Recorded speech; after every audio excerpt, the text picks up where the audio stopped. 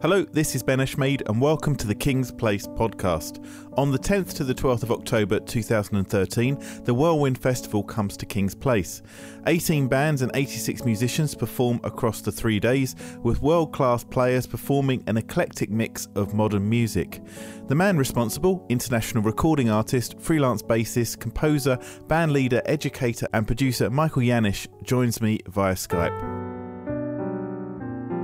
Are you looking forward to the festival? Yes, I'm looking very much forward to the festival. It's been an enormous build-up. It's been something that I've been working on with all the artists basically for a year and a half. Mainly what I've been doing the last couple weeks is just practicing the music for all the different bands I'm going to be playing in personally as a bassist. With Whirlwind as a label, one of the things we're really trying to do is reach out to people and let them know that, you know, the kind of music that we're playing, it's not this sort of elitist, specialist music that they won't connect with. It's an actual music that's very reflective of the times. I know that sounds very cliche, but it's very true. And all the artists on the catalog are very hip to what's happening in the world of music outside of jazz.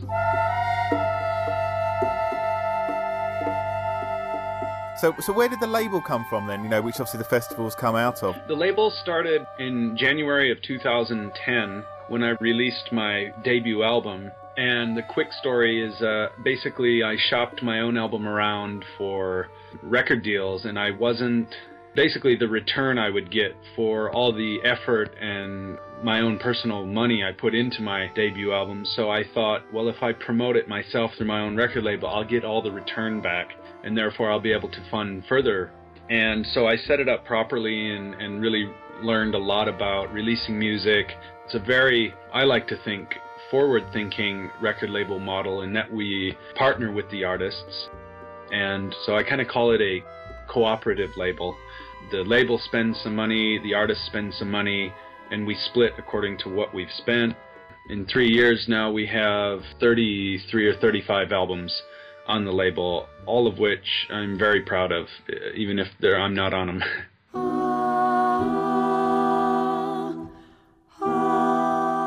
Have you been surprised at where you've got to in that amount of time, and also maybe the diversity?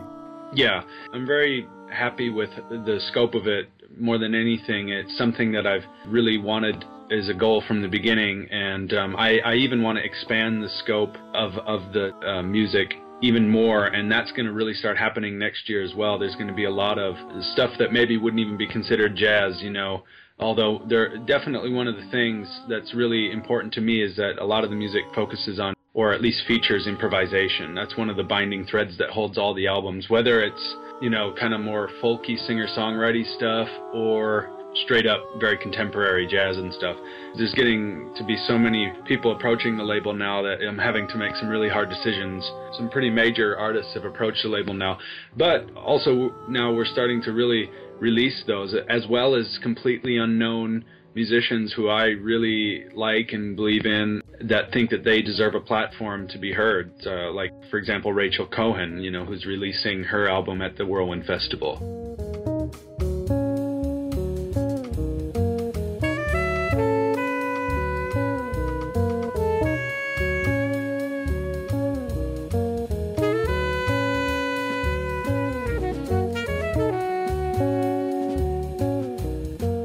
That's a good excuse maybe to then talk a little bit more about Rachel then. I mean, tell me what brought you to her music, what you think is her strengths when she performs live. Yeah, Rachel Cohen, since I've been living in the UK, I've been the bass instructor at the Glasgow Jazz Festival Summer School.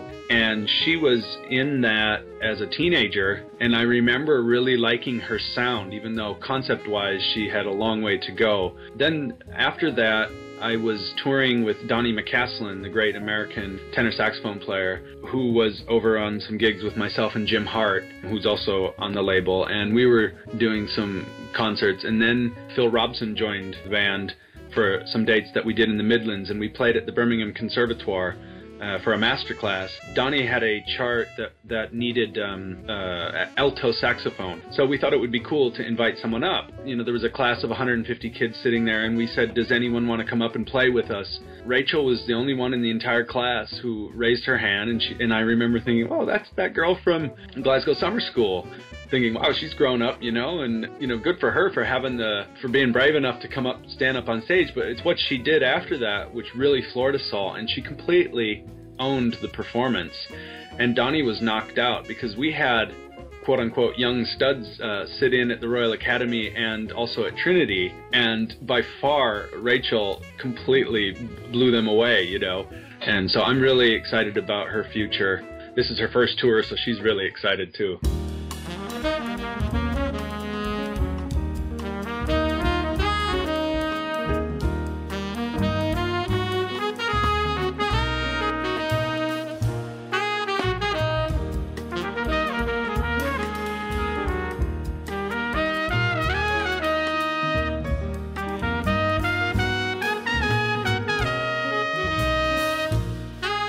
Let's move on to another album launch, Ollie Howe. There's an incredible story behind how he's got to the concert. Could you tell us a little bit more about that? This is another thing. Every artist on the label has this sort of unique thing that happens when they approach the label or I approach them. And the thing with Ollie is that I think he was out looking for labels, and I had heard it. I thought, wow, this is great. This kid's like, not even 22 or 23 at the time. And then I'm definitely interested, and obviously Max Luther's on the album and Duncan Eagles is on the album. They're in this band Particle, which is a young band that I signed kind of in the similar way of Rachel. It's someone I really wanted to sort of big up because I really thought they were great young players.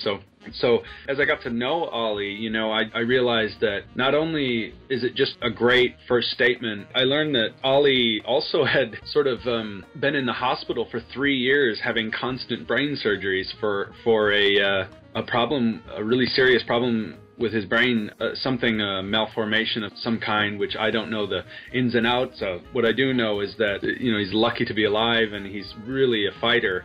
When you start hearing that backstory and then listening to the music, you kind of listen to it in a new way, and you realize that there's a lot of anthem type hopeful themes in the music that kind of really is a direct result of kind of what he was going through, and another thing that's really amazing about Ollie is he's just so incredibly positive and go-getting. If anyone deserves a chance to get his music heard, it's this guy.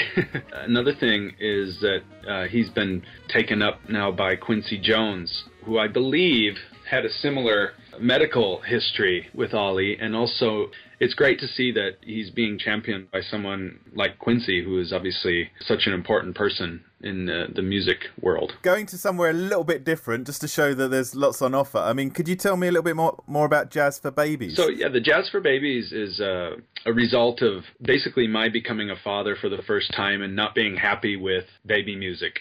That's the short end of it. I just wanted to play music to my unborn child in the womb, with the little speakers on the belt on my wife's tummy and all that stuff, and I envisioned that there would be plenty of really calm and relaxing, beautifully produced music out there. But what I found when I searched was just pretty awful music, and I just decided to do a version of what I've been doing my entire life, and just music with a sort of a jazz sensibility, with like improvised solos, and but to do it with really famous songs, some of very emotional songs from different parts of the last 100 years and stuff like that, so that parents could also enjoy it when they listen to it.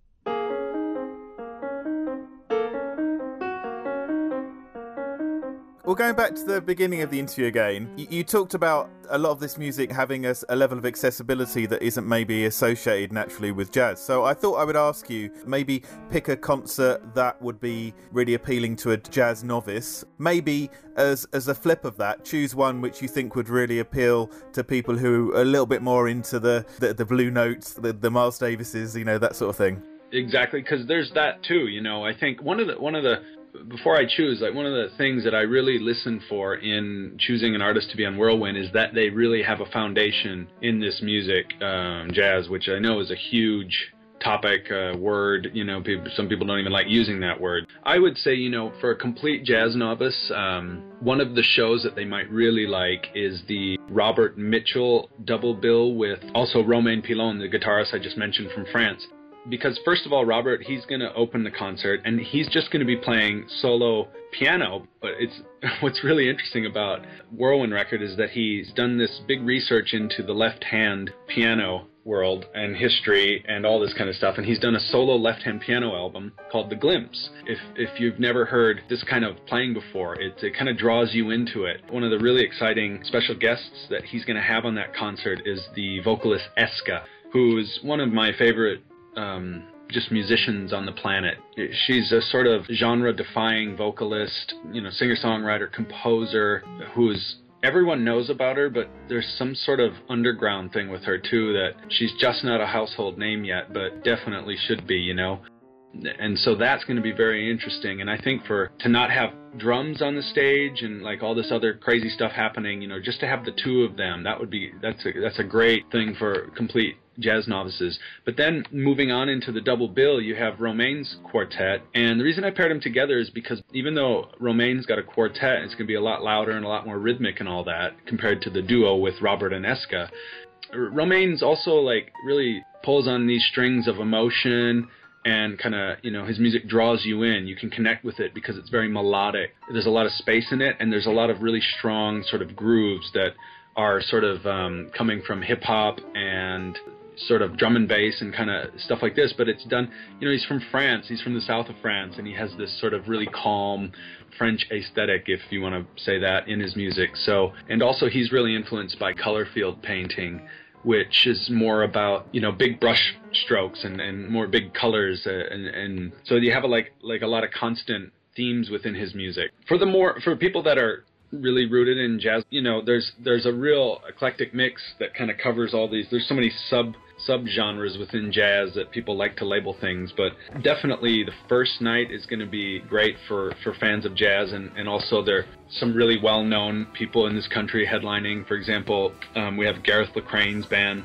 headlining the first night. He of course got Mojo Magazine's Jazz Album of the Year last year for his album The Strut, and that's just kind of like, it's just soulful. There's a lot of groove, and there's a lot of familiar sort of sounds that you would associate with this sort of blue note stuff, but also there's a very nice contemporary twist on it all, and there's some really nice through composed stuff too. So definitely searching and applying his own touch on everything, and he's just an amazing flautist as well, So he's happening. And then, of course, Alex Garnett's headlining, and he's one of the country's favorite saxophone players. You can't go wrong with him, and he's teaming up with Nick Vianas, who's over from New York City. He's going to be launching his album some other time, and we have guest Femi Tomowo playing guitar on that. And then, of course, Partikel is opening that show, so they're this young super trio, saxophone trio. So there's that. And then, of course, like on the third night of the festival, you have Mike Gibbs in a doubleheader with Nia Lynn, who's launching her album that has Norma Winston. So these are just sort of, some of the biggest names in jazz. My own show has Greg Osby. So, we have a real eclectic lineup, with all these musicians. We're all really good friends, and everyone knows each other. So I think the hang is going to be pretty epic too. So I don't think I'll be sleeping for 3 days. I just hope my fingers last, because I think on the Saturday I have 6 or 7 gigs that day in the festival. So don't miss the Whirlwind Festival, which runs from the 10th to the 12th of October. This podcast also contains music from a free 20-track digital sampler, which is available free to those who buy tickets for the festival. More details on this and the full lineup of the festival on our website. I'm Ben Eshmead, and you've been listening to a King's Place podcast. For more details about any of these events at the festival, please visit kingsplace.co.uk. Thanks for listening.